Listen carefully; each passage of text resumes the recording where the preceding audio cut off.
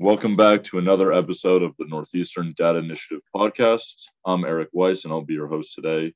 Today, I'm joined by Ethan Berg, the founder and CEO of Agora World. Before we dive into Agora and all your work there, could you introduce yourself and your journey leading up to its founding, Ethan? Yeah, for sure. Thank you again for having me today. I guess a little about myself. I'm a recent graduate of Temple University as of last May. I was born and raised in the Philadelphia area and have been there and remain there even to this day, even going to school at Temple in North Philadelphia. I've always been into technology. My parents, my brother, always brought home the newest stuff. We'd always, we dive right into it and utilize it on a regular basis, trying to just mess around and see how it works. So got me into where we are today with Agora. So could you tell us what is Agora and how did you arrive at its current mission?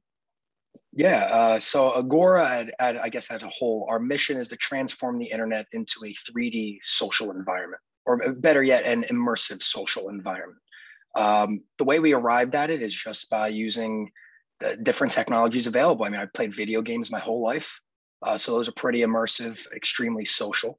Ever since the VR headsets have starting to come out with Oculus becoming more portable, we found that it's getting increasingly more easy to use and access a lot of these different experiences. So we started building a virtual reality shopping application and have since pivoted slightly to realizing that there are a lot more experiences that you want to do with other people than just shop. So we're hoping our platform can help support anything from events to purchasing things through retail to even just traveling and experiencing things the way that you normally would with other people in person. Amazing. Could you talk a little bit more on that, the various use cases for Agora environments? I would say that it's really what your imagination gets to. We've built it in a way that allows anyone to build on top of it using SDKs, APIs that we're going to finish developing over the course of the next couple of months. But the goal is to allow anyone that has a vision of their own to utilize the technology, the frameworks, the platform that we've developed to give them an easier time developing their own. So right now we do events, museums, art galleries are a really big thing. We're getting into shopping very soon. And we're also talking to real estate companies. We're talking to universities about campus tours, maybe having some classrooms that are involved as well. So really the sky is the limit. And that's so important. I have a younger sister right now, and the ability to go and tour a campus when you're not able to be there in person, especially after coronavirus and this whole lifestyle is over, you're still not going to be able to fly out to every college that you want to apply to. So it's really important to get that experience. That's great. Yeah, and I would say on top of that, I mean, it's extremely expensive for those that don't really have the resources. It just makes it much easier to be able to hop in. The campus is in front of you. You're able to walk through it in an immersive manner, the same as you normally would in person. And you'll see the other people that are touring it with you. There will be a tour guide. There will be other students that are visiting at the same time as yourself. So even though you may be in your bedroom, and it works using your Mac and Windows computer. So it's fully accessible. And there's no reason that something like this wouldn't help bring the campus alive more than a traditional walkthrough 360-degree video on Google Maps. So you've talked about the social aspect as well as, now the educational and hopefully a lot of other aspects as well. But would you want to touch on the importance for maybe the professional world, events like that and now with the COVID lifestyle, going back to work and that kind of area? Yeah. Is there anywhere specific you want to touch on?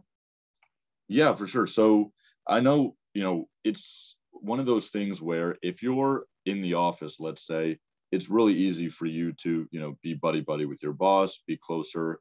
The opportunities of promotion and things like that, projects are much easier when you're always day to day with them.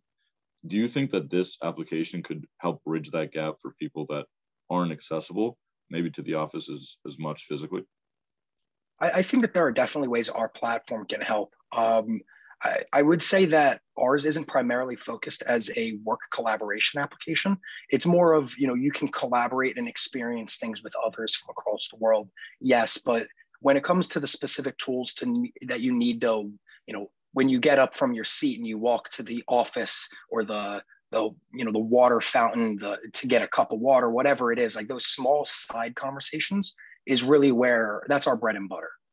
Using spatial audio, having the ability to go closer to someone and they're louder, further away in the virtual world and they're quieter, really can bring that side conversation, the fluid interactions, a more natural interaction that's really missing from the online world back to life.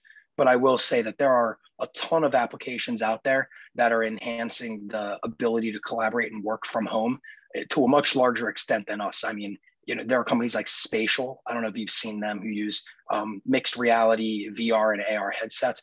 Truly remarkable, the kind of stuff that they're doing to put other people in your space using holograms and stuff. I mean, the technology that's coming out right now is truly, it's amazing. It's remarkable. Wow, that's incredible. I couldn't imagine my coworker being a hologram.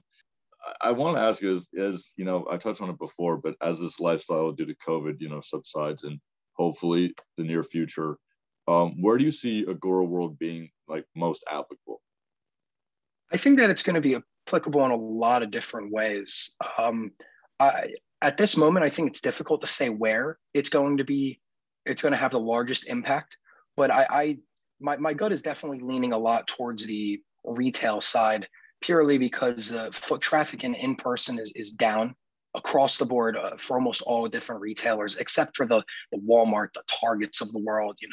They're going to persist, given that a lot of the stuff is moving online. And when it comes to websites, we found through conversations with web developers, through conversations with those that own websites and have them, there's really not much that can go into it to make it that unique. A lot of them are template based. They all use Wix, Squarespace, or WordPress, whatever it is. They all, unless you're a wizard at coding, you're not making anything that is that increasingly different than what others are able to. So because of that, I do think that our platform will help any brand that needs a more immersive experience to have the ability to connect with their community and consumer base in a real-time fashion. I think that that's really where we're going to have the largest impact, because online right now, there's not a ton of ways that you can have that real world interaction and experience with other people. There's Zoom, you can comment on each other's Instagram page, you can shoot each other a text or email, play video games, but when it comes to real world experience, they're slim to none available. So because of that, we really want to help bridge that gap between real world experiences and the way that we're experiencing it online to have a more efficient and a more enjoyable way to do things. Do you want to talk a little bit about your Diversitech Summit, your experience with that? Yeah, for sure. I mean, that was our pilot event that we held I guess almost a month ago now, which is absolutely crazy how fast time is flying. But we held that for an organization in Philadelphia called Trabaja. It was called Diversitech Summit. It was fully focused on increasing diversity in the tech community, giving those that are usually overlooked an opportunity to meet with companies, to learn skills, go to workshops. It was really a remarkable event. And our platform was specifically utilized for their expo hall, the career fair, where companies have their own booth. You're able to walk up to the booth, see information about them, meet with the company. In ours, it was a fully 3D expo hall. We had a banquet area as well that was designed like a beach bar that you were able to go to, had a DJ that was playing music actually during the entire time as well. So you can go and dance and kind of, listen to music and explore with the other people that were there. But overall, we had about 250 attendees that were present. We had 20 exhibitors that showed up. And on average, the people that were there spent about an hour and 40 minutes talking to companies, engaging with other people, and exploring the space as a whole. So, they were within the space. As I said, you walk into the expo hall, you'll see the booths around you. When you walk up to a booth, sometimes there was a person from the company standing behind the booth who you could say hi to. And if you look around, there's other people talking to other people at different booths, and you could even enter a private room with them if you'd like, just to explore a smaller bar type scene to get a so-called drink or cocktail with the person you're talking to, just kind of bring it more to life, increase that level of interaction. Wow, that's a lot of engagement. Truly, that is something to be proud of. Thank you. Of course. When you're talking about this summit, I want to kind of take a step back and think about how it would look in the real world. We have a huge stadium or an event, an arena, whatever, that you rent out you have a bunch of people come through, a couple hundred people, but at the same time, that's all you can really do. You're maxed capacity by your physical location. Could you touch a little bit about why Agora World does that, but at a better scale and at better efficiency?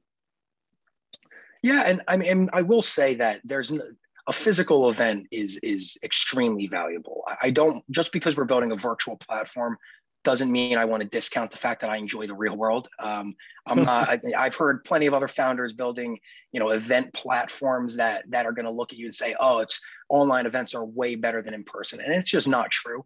And we're not going to lie to you and say that. And I think that that's another thing that really makes us different than the rest, is that we're interested in applying the benefits of what you get in an in-person event into the online atmosphere, because it's currently non-existent.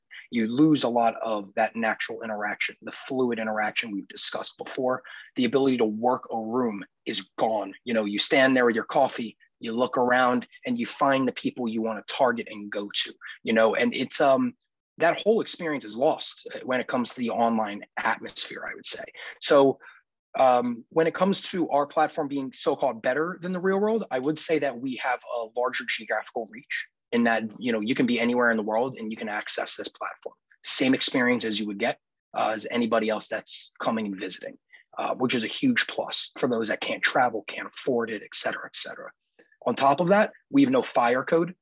So we can have unlimited people in there. Obviously, we've set our own so-called fire codes in what we're calling different shards, just because obviously if you've got 1,000 people crammed into a small room, no matter where you are, it's going to be very frustrating in terms of who you're hearing and all of that. So the technical difficulties with that has caused us to set our own fire code of sorts.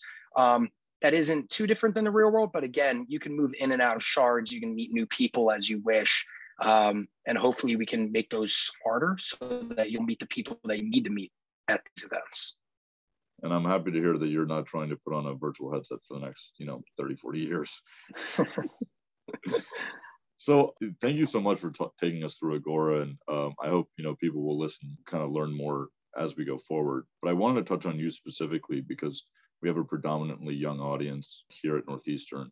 So as a young entrepreneur in the digital space especially, what challenges did you encounter which you wish you were aware of earlier? And there's a lot.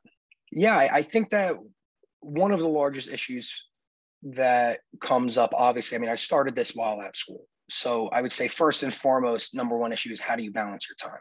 Between all the different things you want to do, whether that's you've got classes, whether that's, while you're working, you've got 20 different responsibilities, especially as a startup. You're doing everything. There's no limit to what you are doing. So you've a list that is literally, it will never end. And I think balancing your time is one of the largest misconceptions. You'll never balance your time, as unfortunate as it sounds. One day you'll have it right. The next day you spend too much time on this. So then the day following you spend more time on the other. It's just kind of a game of remaining as close as possible to what you think your balance is. So I think that that's probably one of the largest issues that I faced originally, was understanding how to best spend my time most efficiently. And I think that's something that you learn just by experiencing and moving forward. From there, I would say that the barrier of who you know is another big thing. You come to recognize that everyone you want to know or that you need to know is within reach. It's all within your circle. You can go on LinkedIn and search who's within my third connection base. There's never been technology just makes things so much easier. So I definitely would say that if you want to tap into an industry or a company or whatever it might be, just ask, especially as a student. People love hearing from you. People love hearing the younger minds that are interested in what they're doing. It's not often they get asked, I'd love to hear more about the company that you're building. I'd love to hear more about what you do on a regular basis, or ask them general questions of, I don't know.